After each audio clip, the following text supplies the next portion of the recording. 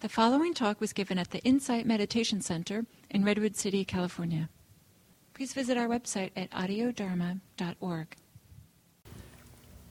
So we'll experiment with this mic. If you can't hear me, don't be polite, okay? Wave your, put your hands up and I'll know what's up. So I have with me a co-conspirator here tonight, Henry Montgomery, also known as MC. And we're going to be sharing the evening together. Henry has served 24 years in San Quentin and has been out for about a month now. And, I figure more exciting to bring somebody than to just talk about people. So we're going to share the evening together. I'll start, he'll do a piece, and we'll have some questions and answer.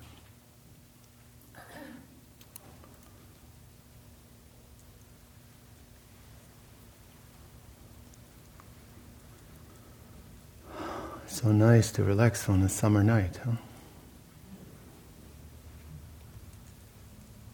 I don't know, does it get foggy here? I think you have the best weather in America, in Redwood City. I read that somewhere. It's true.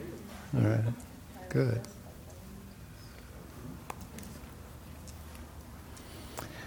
But yeah, so just, the sweetness of Sangha, right? Of coming together and holding each other in some way.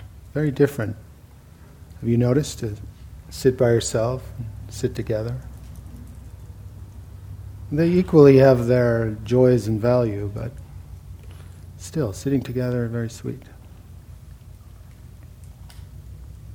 I think Paul Tillich said, the first duty of love is listening.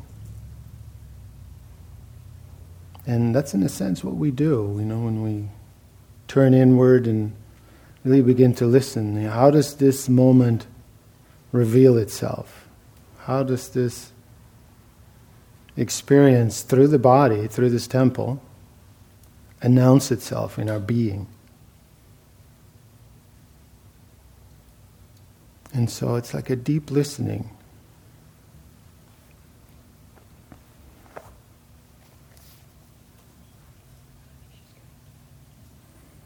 Rachel Nomi Raymond said that listening is the oldest and perhaps the most powerful tool of healing. It is often through the quality of our listening and not the wisdom of our words that we are able to effect the most profound changes in the people around us. When we listen, we offer with our attention an opportunity for wholeness. Our listening creates sanctuary for the homeless parts within the other person and ourselves. That which has been denied, unloved, devalued, that which is hidden. Listening creates a holy silence.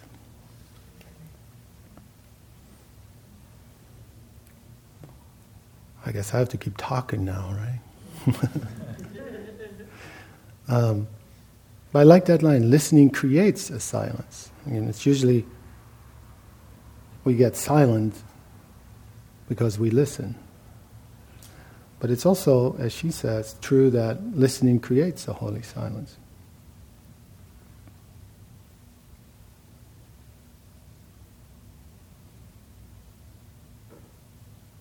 So there's something about that experience of feeling that it is, when we inspire, that it is inspiriting. This is how we teach it in the prison, so that whatever your persuasion, you can all come and listen to a method of mindfulness that invites you to go inside. So that movement of the spirit, when we breathe in and we breathe out. Very deep experience. It's a little bit like when you commune in nature sometimes. It's like a different language that's being spoken. You understand it. It's not quite in English, but you know that you're communing. So this is also possible to do in the meditation with Thinking of the breath as the spirit. We're not thinking of it rather, but feeling it.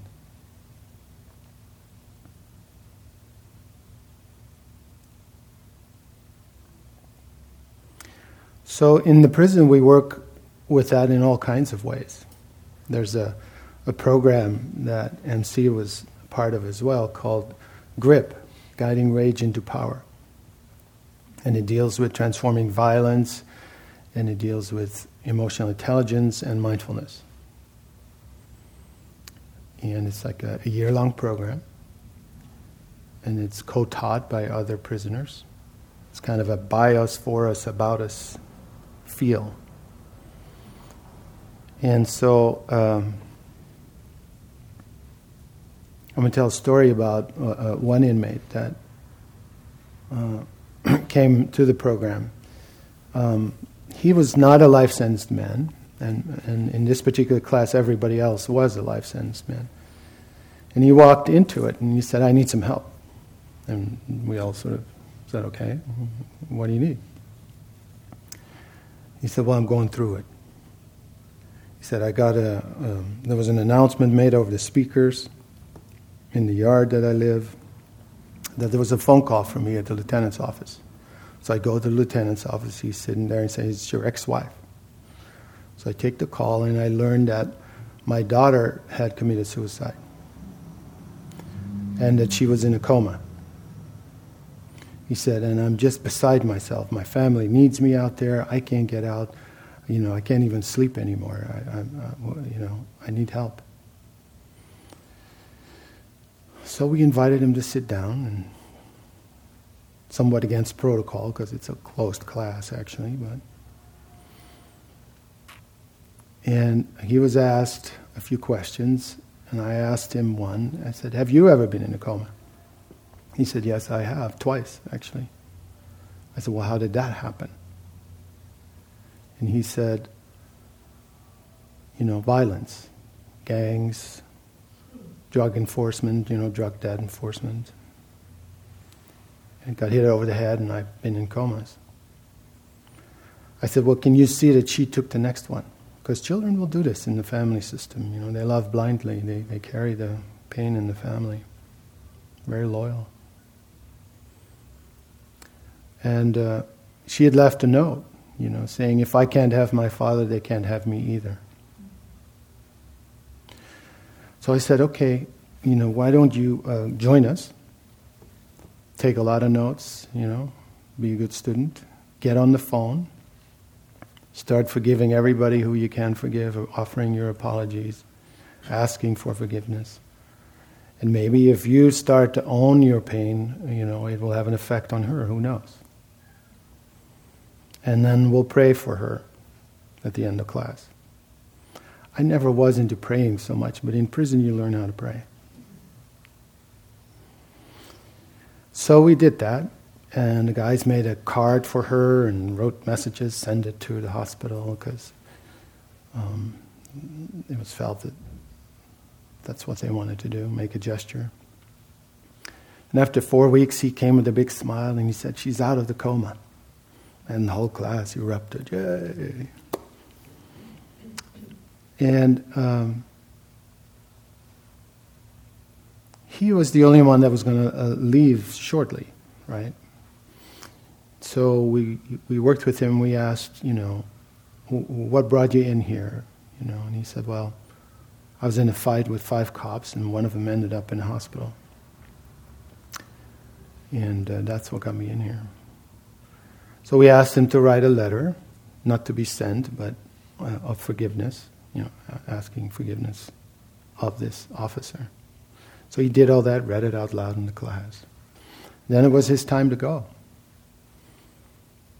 And so he left, and he couldn't parole back to the county that he committed his crime, where all his family was, because there was a stay-away order. He was a high-risk offender.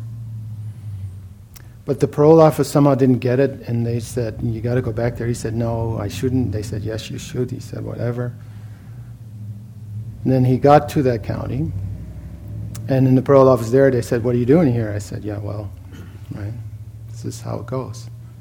They said, well, we'll pay your bus ticket to go to the next county, and we'll actually get you a police escort to make sure the bus is on the freeway.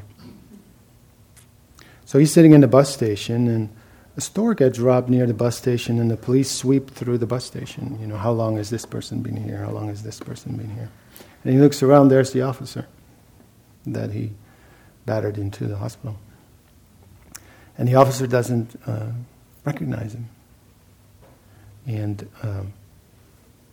he says, Officer Salinas, do you know who I am? And the officer looks at him, and he still doesn't recognize him. He's kind of filled out, his hair has grown. And he said, well, I'm the guy who, got you into the hospital. And he said, I've done a lot of work, and I made a promise to my group, my fellow students and my teacher and my daughter that I'm no longer a violent man, and would you forgive me for what I've done to you? And the cop goes, whoa, I've never been in a situation like this before. So they sit down, and he orders the men out of the bus station so they can sit down, and they make their peace right there. And I look at the letter because I had a copy of it, and it ends with, well, Officer Salinas, I hope our paths will cross one day, and that as men we can sit together and shake hands and make our peace. And that's exactly what happened. So I tell that story because, when people commit to their healing in these programs, it can really, in sometimes a very synchronistic way, offer the most amazing outcomes. And so now he's out there, Anthony, teaching in a domestic violence program. And I was saying, I know you're in a homeless shelter. This is the hard time. This is where we lose people the first 90 days, when you have no money and you're in the wrong neighborhoods. He said, no, I made a promise to those lifers. And he's doing well.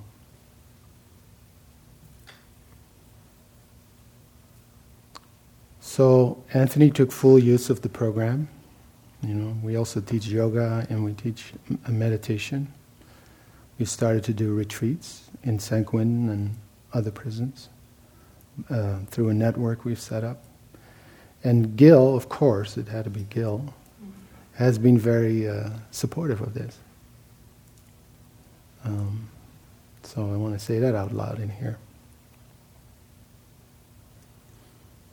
I want to give up really, there was other things I could say about what we do and how it affects people, but I'm so excited MC is with us here. So I want to give him some time and share a little bit about his experience.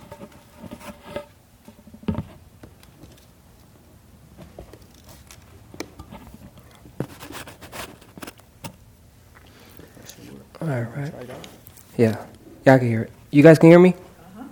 All right. Well, first of all, I would like to graciously thank all of you guys for allowing me to be here with you. This is really beautiful. You have no idea. That's my favorite word now, beautiful.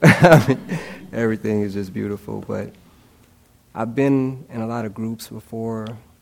I've been surrounded by a lot of different people, but I've never been surrounded by spirits. And it's just awesome. So I feel your energy, and it's amazing. I'll share a little of my story with you guys. I'll share my first experience with violence and my last experience that led me to prison. My mom, she used to have a lot of abusive boyfriends, and I didn't grow up with a father. And when I was 4 years old, it's funny how I can remember this like it was yesterday. She used to date this guy named Clarence. And Clarence was very, very violent.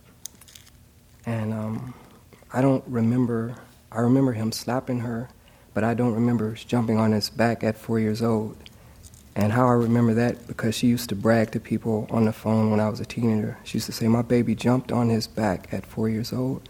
But anyway, they were arguing, and Clarence had slapped her, and my little self tried to jump on his back, and I remember he grabbed me, and he threw me from about here to where that gentleman is, and I hit the wall. And I guess I must have blanked out for a few seconds, and I remember my mom holding me, and she was saying, baby, it's going to be okay, it's going to be okay. And Clarence used to carry a miniature hatchet, and he ran in the room, and he came back with his hatchet, and he grabbed my mom by her collar, and he grabbed me by my collar at 4 years old. And he said, if either one of you mother effers ever raise your hand to hit me again, I'll chop you both up in a little bitty pieces, and I'll call the police and say that I found you guys like this. And after that, I remember my mom, she went in the refrigerator, and she got some type of drink, and she kept making him drink it to get him drunk. And he finally got drunk, and he passed out. She had to drink it too, so he wouldn't know what she was doing. And when he went to sleep, she kept telling me to be quiet. I remember she kept doing this. And she put my jacket on, and I can actually still feel my little arms going through that jacket, going through the sleeves, and she kept telling me to be quiet. And she snuck over to him, and she was sneaking her hand in his pockets, and she was trying to sneak his keys. And I knew as a 4-year-old that if he were to wake up, that he was going to kill us. And I will never forget that fear. And she was successful. She got the keys, and I remember she opened the door real quietly, and I remember she closed it, and we walked down the stairs, and we got in the car, and we started driving. And whether it was because she was intoxicated or upset, she was driving a little erratic, and the police pulled us over.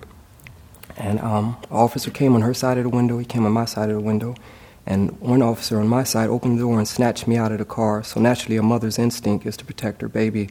So she tried to come out the car, they dragged her out of the car, and they beat her right in front of me. So I've always had a problem with authority figures since then, and that was my first violent experience. I'll make this experience a little shorter because it's kind of brutal, but November 23rd, 1986, at the Santa Monica Pier, I was on a double date.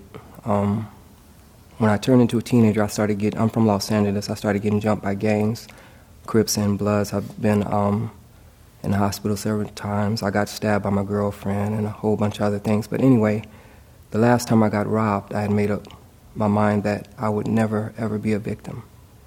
Somebody else would be a victim. And I'm on a double date, and this guy, he's trying to talk to the girl that I'm with, and she tells him, she said, this is my boyfriend. He tells her, I don't give a F. I feel like fighting anyway. So I found out later on that his blood point average was .26. He had been drinking, but I was so in fear of him, I didn't even think that the guy was drunk. So he kept threatening me and telling me how he was going to whoop me in front of his 2-year-old son. He had a 2-year-old son, and he would tell his son, this is a bee right here, and you're going to watch your daddy beat this bee's ass. And this went on for like 40 minutes, and he followed us up to Ocean Avenue while spitting on me. And there was a point where him and the girl who I was with, they started arguing, and she told him, why don't you just leave? She said, if you guys fight, and even if you win, you're still not going to have me, so why don't you just leave? So he said, all right. He said, I'm going to leave because you asked me, not because of this bee right here, referring to me, of course. So they walk off. And when they walked off, I felt so many emotions that I've never felt. The humiliation, the embarrassment, the cowardness. And I remember that promise I made the last time I got robbed, that I wasn't going to let nobody hurt me. And I didn't want my godbrother near me. I didn't want the girls near me. I just wanted to go home. About 5 minutes passed, and now they're coming back. And as they're coming back, his cousin who was with him, he's pretending to have a gun. Found out later he didn't have a gun, so he's threatening to shoot me. The guy walks up. He says some words to the girl. He looks at me, and he reaches over and he spits a glob of spit in my face.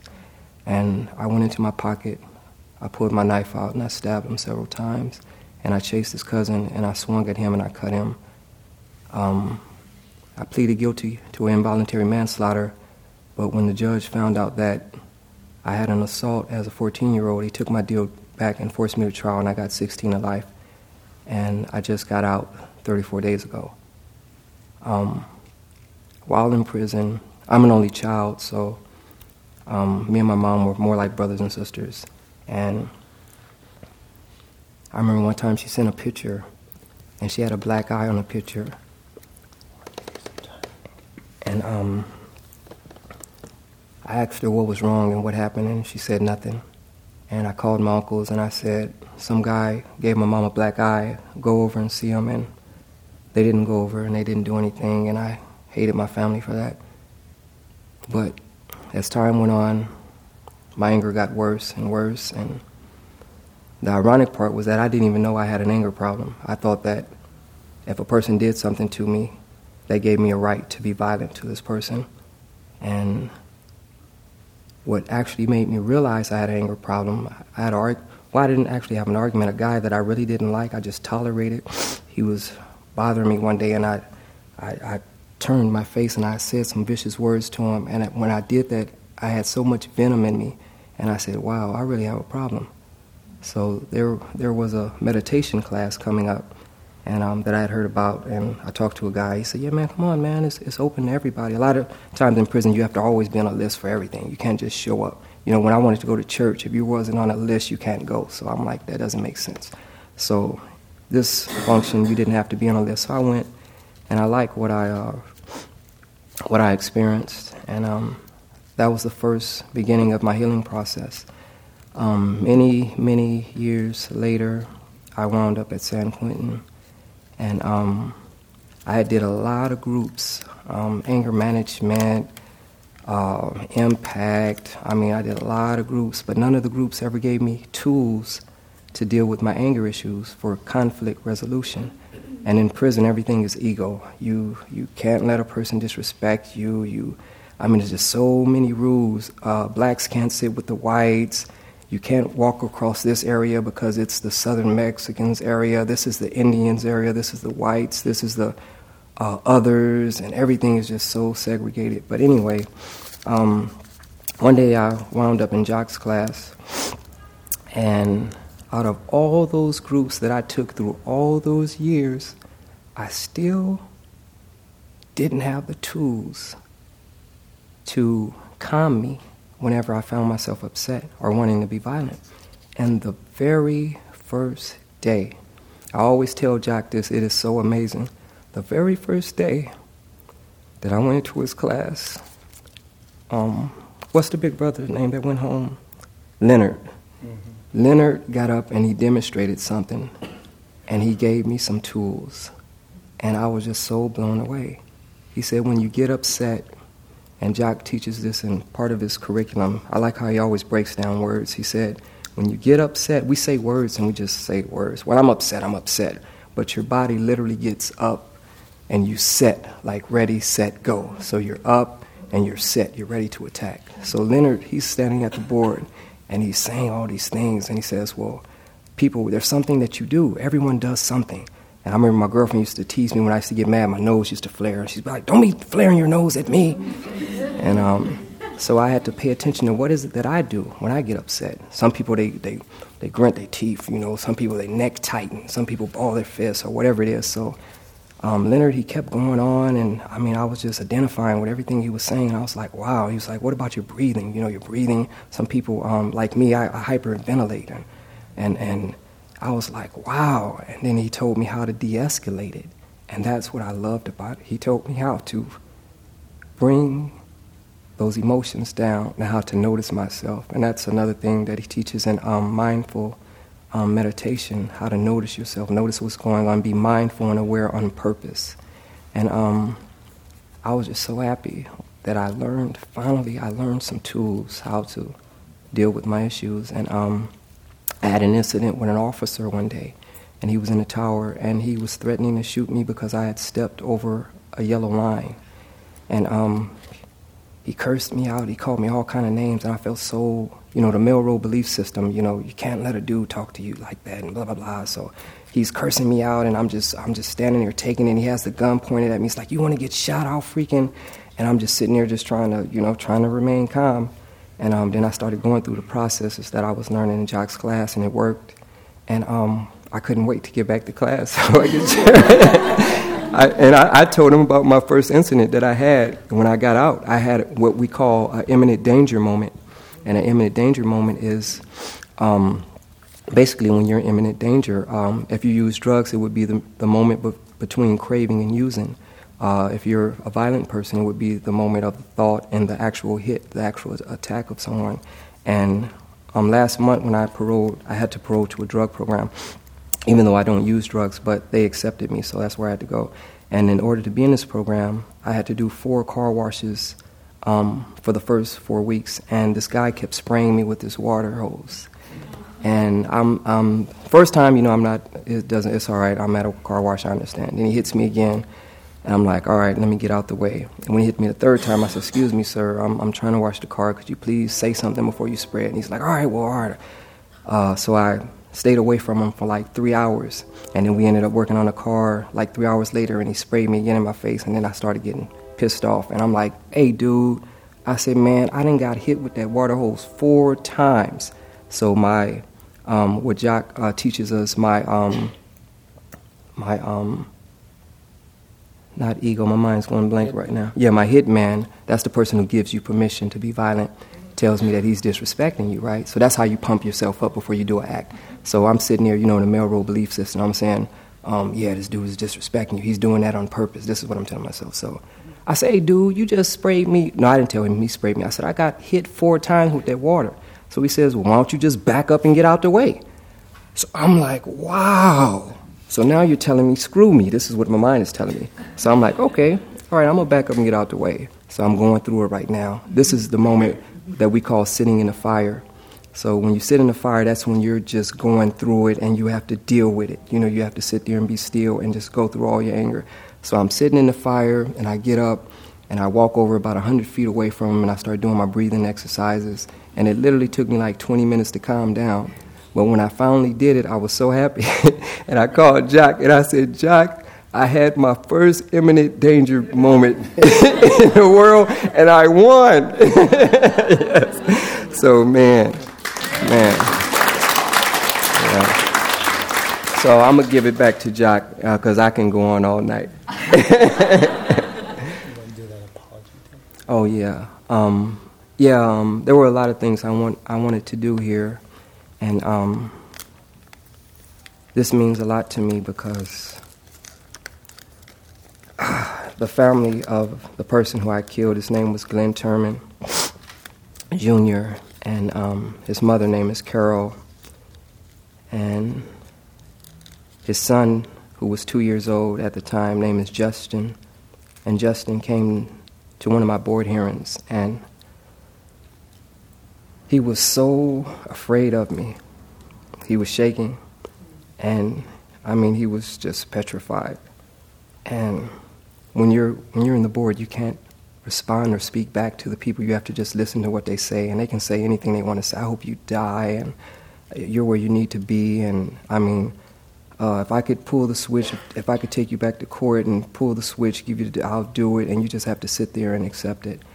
And even if you want to apologize, that's something that you never do, because it's quote-unquote a rule that you never tell a person, family, that you've murdered, that you're sorry. And I don't know if anyone in here has lost anybody to violence or has been attacked by an assailant, or if anyone in here has been raped or anything spiritually, physically, or emotionally harmful. But I would like to apologize to anyone who has suffered violence. And I just want to thank you for allowing me to do this, because I would really like to show the family of my victim what I'm doing with my life now and what I do every day. And my mission every day is to serve, in any way that I can. And that's something that I'll never be able to do. They hate my guts, which is, of course, understandable.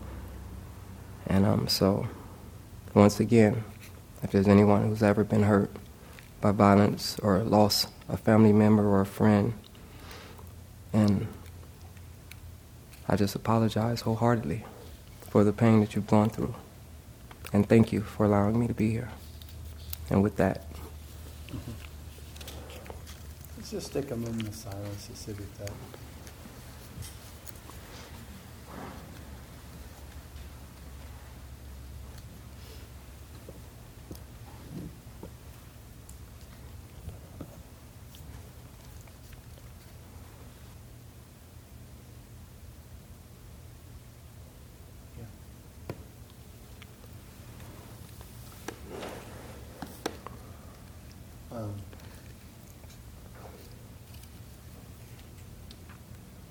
One of the other gifts of MC's being is that he's an artist, a spoken word artist. MC is a spoken word artist. And so I know that, and for you not to know that would seem like a shame. So I was wondering if you can find the gear shift there, if you would share one of your pieces with us. I don't know, in the car we were talking about a piece you wrote for your daughter. Yeah. You up for it? Yeah, I'm good. Okay. Well, when I left, when I got arrested, my daughter was 11 months. Her name is Janelle Regina Montgomery. All right.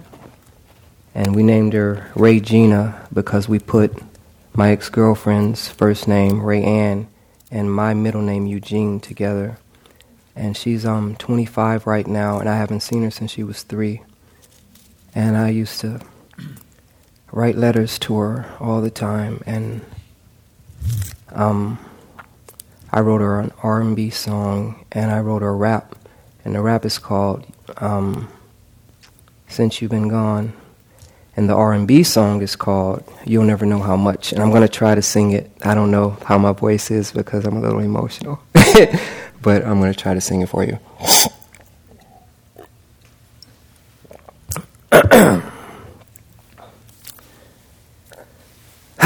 Okay. Rap in the Dharma. Well, actually, this is R&B. All right.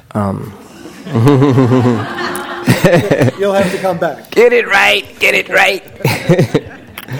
All right. It goes I see your face when I'm asleep or when awake. Your smile, it takes my breath away. Just wanna stay here with you. If I could take a single day, a night, a moment of my life and dedicate it to you, then that's what I do. Girl, you will never know how much you really mean to me, but on this special day, I really want to say, Janelle, I love you more than there's fish in the sea. I pray that you come back to me. We're family, and I hope that you will see how much I love you. You fill a space that's in my heart, and now I feel complete, a part of something better than I've ever felt before. Oh, how I wish that you would see all the things you mean to me. Oh, baby, you're the only girl that I adore. You will never know how much you really mean to me, but on your special day, I really want to say, Janelle, I love you more than there's fish in the sea. I pray that you come back to me. We're family, and I hope that you will see how much I love you. You'll never know just what you mean to me, 'cause baby, you're my everything. You're my hopes and dreams. So I dedicate this song to you and hope you'll see my love is true. Never ever will I run away. Deep within my heart is where you'll always stay. And then that's when the harps and the strings and all that comes in. Thank you. Thank you.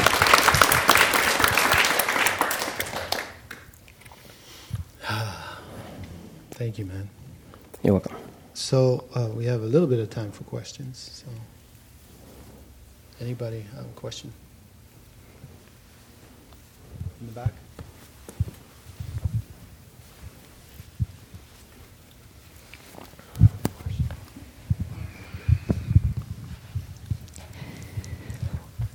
So, Henry, here's a bunch of us, mostly with good hearts, would like to help in some way, but we don't really know what we could do. Could you give us any idea of, like an hour a week? That's just off the top of my head, but there might be something that people could do to try to help in some way. And it's so gigantic. It's so gigantic. I mean, I don't mean about getting your song into the R&B chart. Yeah. I mean, we have a tiny little socially engaged Buddhism group here, and I just hoped you might be able to, just give us some idea, maybe some idea.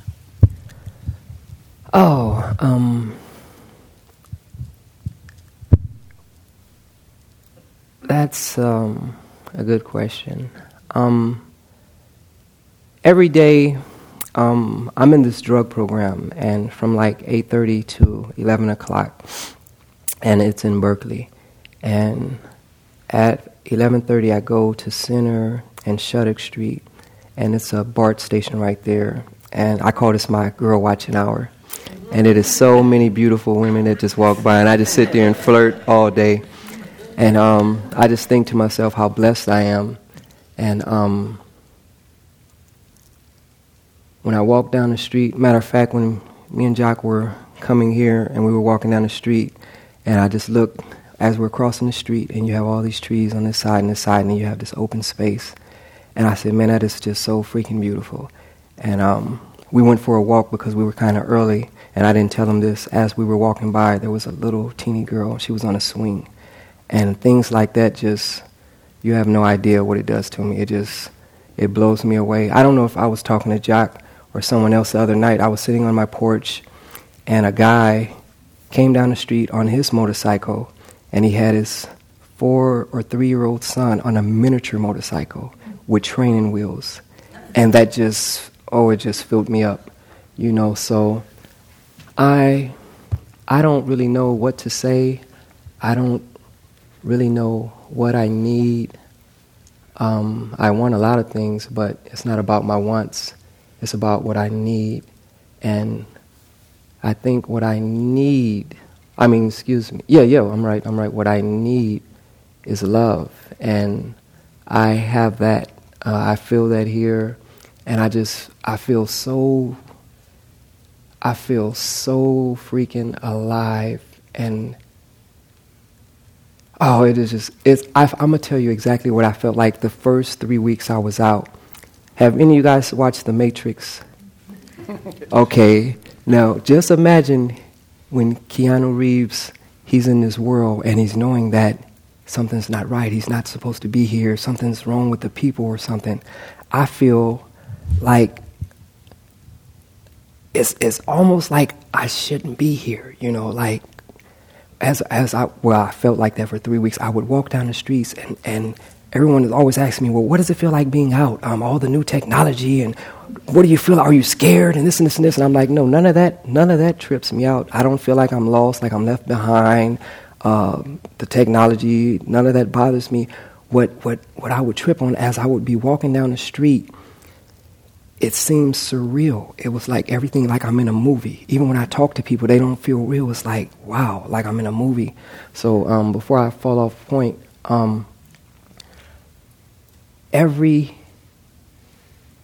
don't want to say moment because that word seems too long, but every the furthest that you can go to the least amount of a second that you can chip off feels so wonderful to me, so I don't really think I need anything.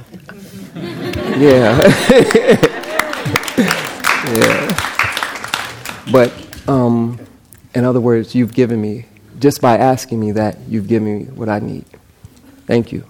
Okay, well, I think that's a wonderful note to complete the evening on. We, of course, could spend the rest of the evening going back and forth, and maybe we'll come back sometime. But thank you very much for your rapt attention, and thank you, MC, for who you are, man.